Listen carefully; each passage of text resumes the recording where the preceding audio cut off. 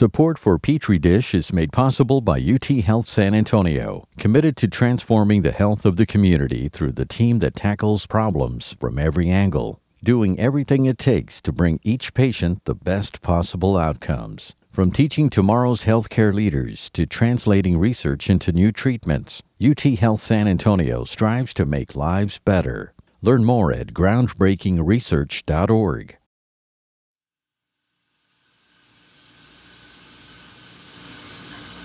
All right, you ready? Yep. TPR VP of News and Petrie Dish producer Dan Katz is about to walk into a giant aluminum tube and close the door behind him. It looks sort of like someone turned an iron lung up on one end, and when you're inside it, only your head sticks out the top. So it's going to get progressively colder. That right there is Stephen Nevels, owner of CryoFit Alon in San Antonio, a business that offers all kinds of services that claim to promote wellness. So it's only 3 minutes. From vitamin injections and IVs to an infrared sauna and the service that Dan is here for today, whole body cryotherapy. How cold is it right now? So right now it's about 55 below zero. It's going to get down to about 140, 150 below zero in that range. You can go ahead and turn to the right. Whole body cryotherapy is basically where we expose the body to extremely cold temperatures for a short amount of time, 3 minutes to be exact. We use liquid nitrogen to fill up a chamber. You stand in there for 3 minutes. We drop the temperature down to about 130, 140, sometimes slightly colder below. How cold is it now? Now we're down to about 110 below zero. Still dropping. So why would Dan, or anyone, strip down to just shorts, booties, and mittens and expose themselves to temperatures colder than it's ever been in Antarctica for any amount of time? You're 1 minute in. You're a third of the way done. You got 2 minutes left. Proponents will tell you a frequent deep freeze will help you with depression, insomnia. One website claims it can prevent dementia and cancer. Nevels doesn't make those claims. He does say it's a great way to manage pain. Any kind of inflammation, soreness, joint issues, muscle pain, there's an endorphin release associated with it, so. It's these benefits that have athletes across the country lining up to cryo-freeze after big games. Most of the major sports franchises, at least in the NFL and probably the NBA, I know the San Antonio Spurs have a cryotherapy chamber at their facility, for example, and they have their guys doing it, I think, pre and post most of their practices. We've had a number of people come through our locations. We've had some Spurs players. So it's definitely something that's becoming more mainstream and more accepted in the athletic community, especially at the professional, even at the university level. Exposure to extreme cold has become quite popular for those chasing a litany of health benefits up to and including lengthening their lives. They're dipping into tubs filled with ice and diving into frigid bodies of water, and yes, they're standing in metal tubes full of freezing nitrogen. About 135 below zero. It'll get a little bit colder. You're almost done.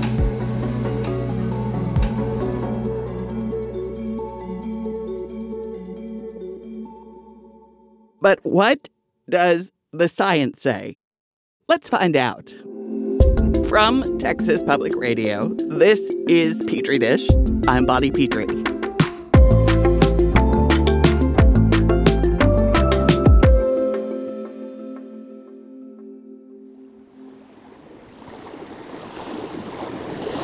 That is the sound of the mighty St. Lawrence River, a thin blue thread that runs between the United States and Canada from Lake Ontario to the Atlantic Ocean.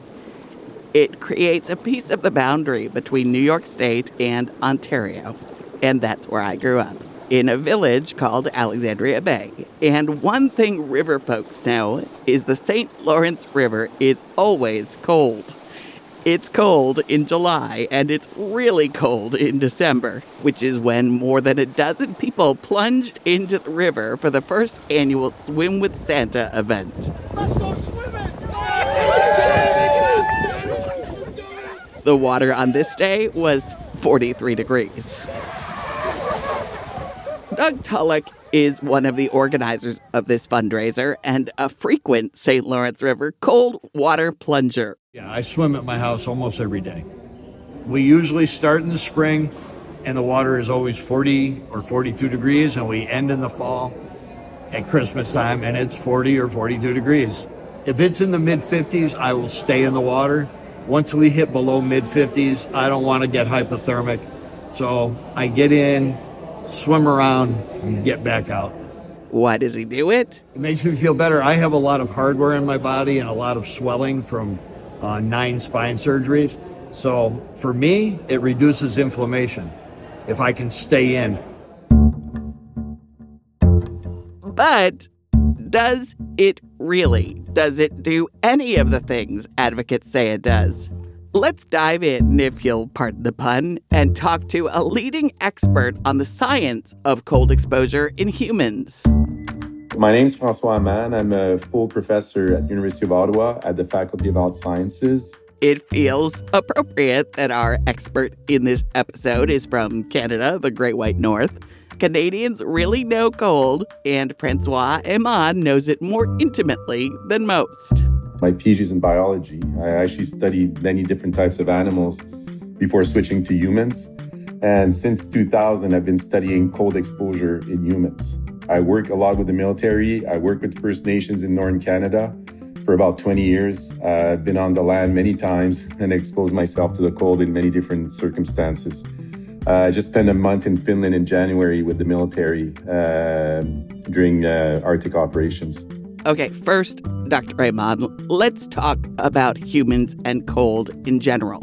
So it's kind of interesting with the cold because when you look at the type of stressors we can face, the most extreme one is a lack of oxygen, obviously. Like if you go to high altitude and there's no oxygen, your chance of surviving for very long are not very high. But cold is the second biggest stress. Turns out humans aren't all that well equipped for cold. We basically evolved in tropical conditions. So we evolved and we only left the savanna of Africa basically 200,000 years ago, moving towards north areas of the world. And we were basically fully evolved to be able to survive in very warm conditions and wet conditions. And then we ended up in conditions of cold where we had no real adaptations. And even though some people are used to it a bit more, we're still not very good at surviving in the cold. So the only way we're able to do it is to work together to basically get the food that we need. We also need to be able to build shelter, to make clothing.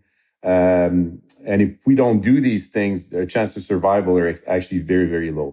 The idea that humans might naturally do better in warmer conditions sort of surprised me because the warmer it gets, the more miserable I get. Aman says he prefers colder weather himself, and some people do better than others in colder climates. So essentially the advantage with cold is we can always dress for it. So we always have the option of adding layers to be able to protect ourselves. When it comes to the heat, once you're naked, there's not much you can do, and you can only sweat to a certain extent.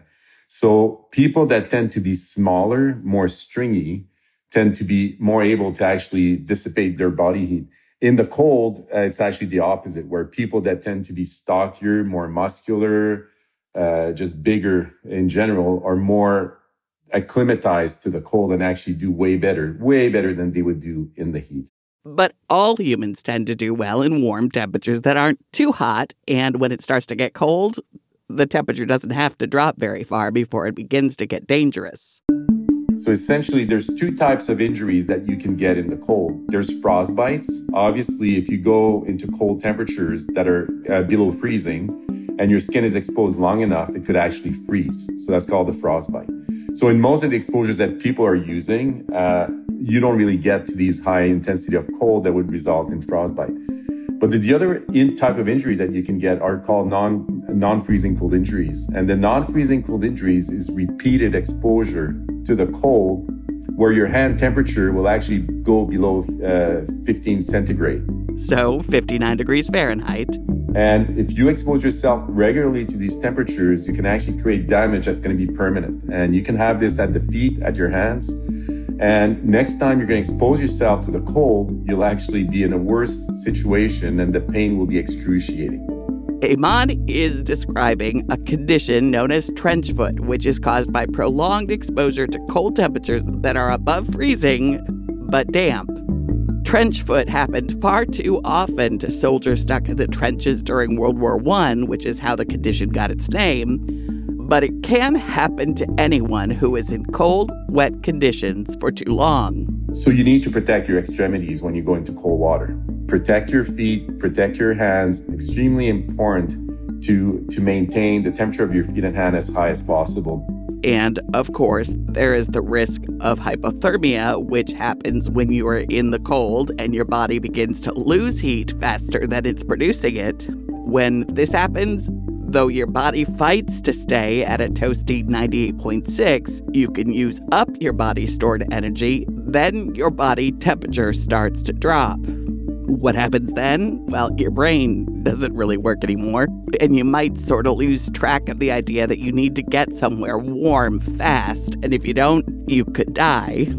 If you're in cold water, all of this happens much faster than it might otherwise, and then there is a phenomenon known as afterdrop, when chilled blood from your extremities flows back into your core. When I come out of the water, as my periphery vasodilates, so my hands and feet start vasodilating, the cold blood just rushes in and your core temperature will keep dropping. So you can end up with having trouble making decisions. You can end up with trouble even walking. And this could put you definitely at risk. All of this is to say that cold exposure isn't something you should take lightly. If you're seeking the cold for health benefits, there are precautions you should take to make sure you're not putting your health at risk. So, how do you do it safely? And are the claimed benefits real? Well, in terms of science, it's always a double-edged sword. We'll continue our cold plunge when Petrie Dish continues.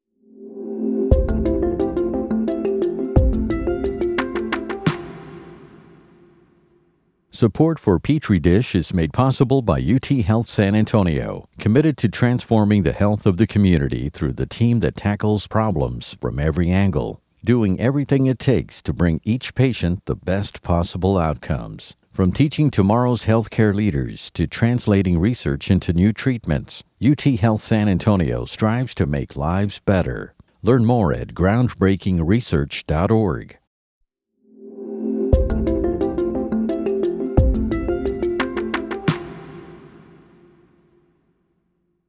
All right, today I'm taking the plunge as part of the Limitless with Center Challenge. So if you want to join me, find yourself an ice bath, and we're going to try and stay in for 3 minutes. It's Thor, Chris Hemsworth, about to get into a tub filled with ice and water for his National Geographic documentary show called Limitless. It's just one of many shows produced over the last year with celebs like Rainn Wilson from The Office and Eugene Levy of Schitt's Creek plunging into frigid water in places like Norway, Iceland, and Finland to talk about potential benefits of shocking your body with colds. And if cold exposure is looking for a poster boy, podcaster Joe Rogan would be as good a candidate as any. Woo! And I know the benefits. The benefits for resilience, the benefits for my mind and for inflammation for my body. My body feels so good. All my soreness that was generally just an ordinary part of everyday life, a massive amount of that has been dissipated. And even though I don't have a TV show, I've done whole body cryotherapy several times, and I really, really like it. So cold exposure seems to be having a moment. Yeah, these shows are all over social media, and you're even on Netflix, and you can see all these shows. Francois Eamon has a PhD in biology and is an expert in cold exposure. The benefits are basically what people feel. People feel better. So I could be trying to break this apart and tell you that, there's no benefits to it, but that's not true. I mean, the reality is people do feel better. So just like when people exercise, they do feel better. Or, they could be dancing and they're going to feel better. They're going out on a social event and they feel better. They go to a concert and they feel better. So for some people, it's that ice water that makes them feel better. So this cannot be refuted in any way. So this is definitely something that is real. People have claimed feeling way better, having less issues with depression, having less issues with even pain by going through this ice water. Has it been well documented scientifically? No, it hasn't. But the result is still the same, that these claims, even if they're anecdotal, are still real claims. We'll talk more about the science that does exist in a minute, but let's talk more about the physiology of the experience, which starts with something known as cold shock. So essentially, cold shock is there's two main things that's going to happen. So initially, as soon as you hit that water, your nervous system will be highly stimulated and you will go for that deep breath. And the breath is about 1 liter to 1.5 liter, which is enough to drown you if your head is underwater.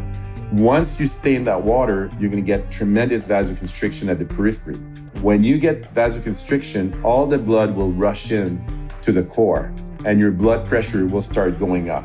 So this is, again, a shock that will happen to your body where all the blood will be rushed in. And your body has to get used to it very, very quickly. It doesn't have much time, especially the colder the water is, the less time you have to be able to face these very cold conditions. It would be like being hit by lightning, like you're getting hit in one shot and everything just goes boom towards the middle.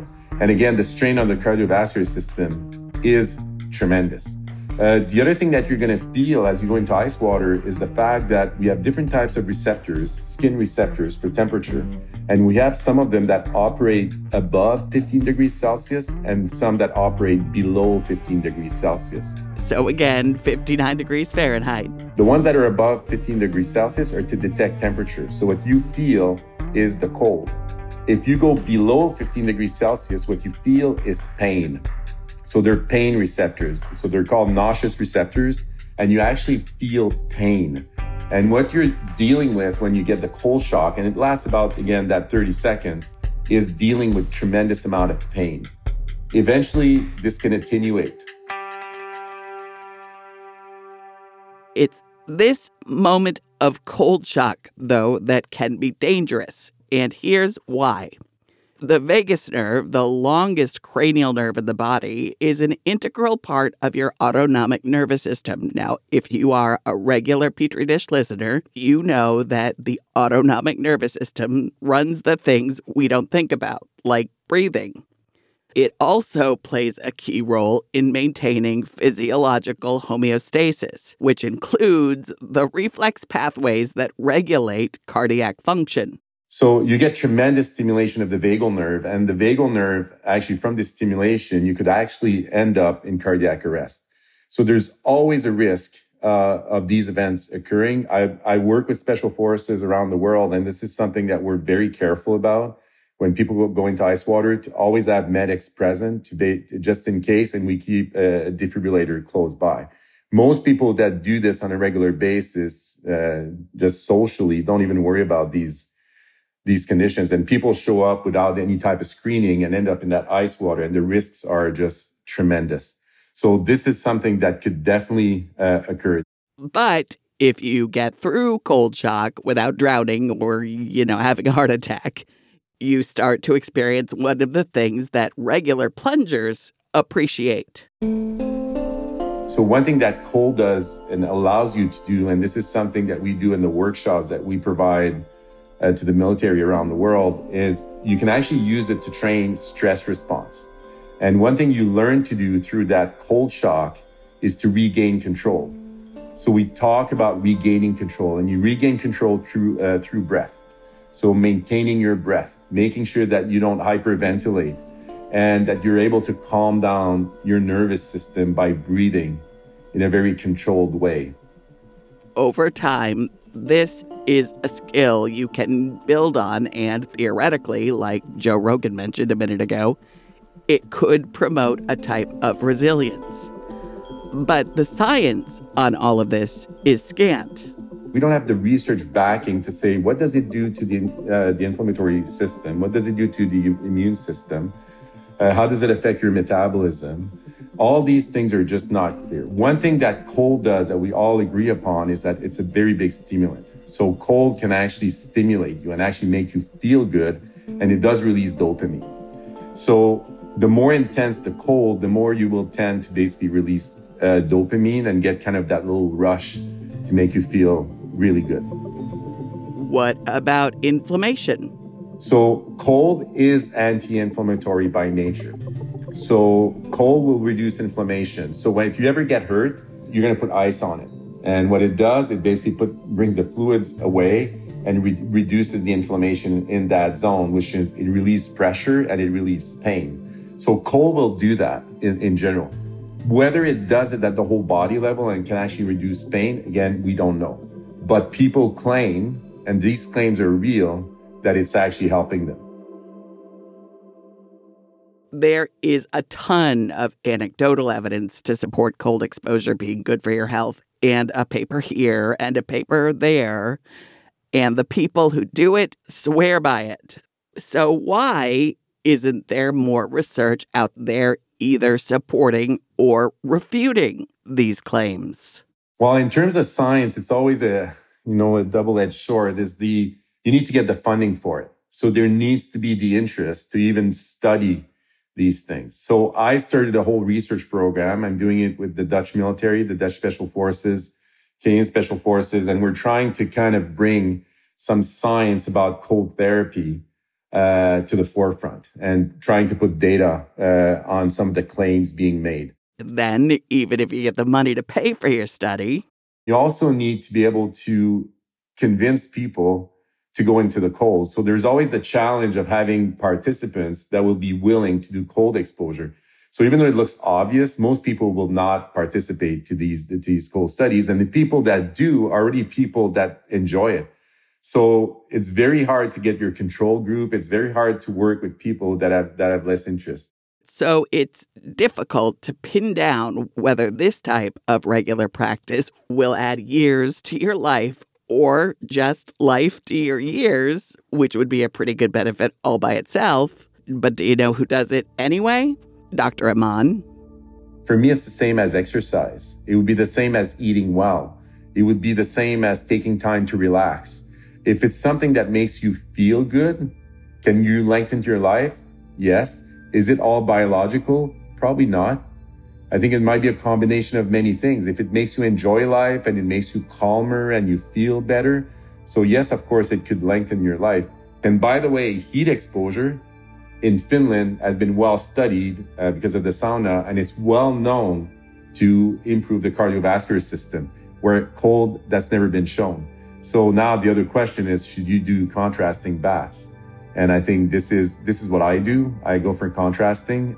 So I get the benefits of heat and I get the benefits of cold. And I try to do it in a balanced way where I don't go to these extremes and I try not to injure myself. Iman protects his hands and feet. What I do for cold water immersion is I use 5mm gloves. So basically they're diving gloves, wet gloves. And I use 5mm boots. And this allows me just to protect my feet enough that I can go ice dipping 3 to 4 times a week without any type of risk. And I just keep my hands warm. And as soon as I'm out of the water, I rewarm my hands and feet immediately.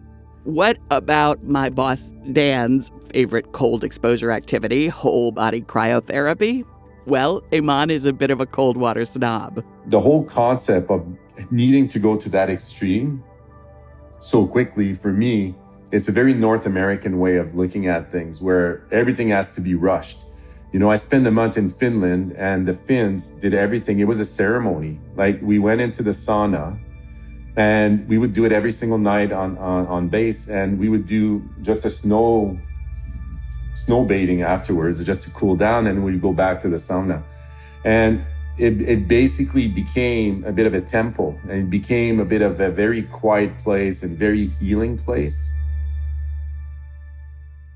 But if you don't have time on a regular basis for the ritual of cold plunges or ice baths, or even if you don't feel like getting wet, cryotherapy might be a decent substitute. The physiological benefits, the biological benefits have not been well documented, but people seem to feel better. So if people feel better, there's still benefits. So one of the things is within these clinics, they would actually provide safety for hands and feet and protect anything that might be damaged. And again, this is something that could be highly beneficial.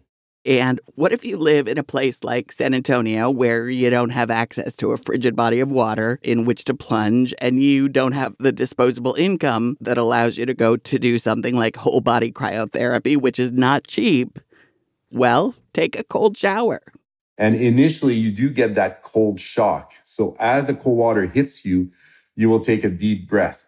So again, what you learn to do is to control through this. Even though you're not in ice water, you're still doing the same process. So you're still able to control. And it's a much, if you want, is not as extreme as going into ice water, and you still get similar responses. You're going to get a very high stimulation. It might be anti-inflammatory. It might help you for other types of ways. And I always feel better once I get out of the heat to actually get into the cold shower, to then continue my day, not being hot, but actually being cool and feeling much better. So for me, I do think the cold shower has a lot of benefits. It's much faster to do. You don't have to worry about putting ice in a tub. And I think the benefits, the advantage is you can do it regularly. And that, like with most things, is the key to achieving benefits, whether physiological or psychological. Consistent practice. Thank you, Dr. Francois Eman.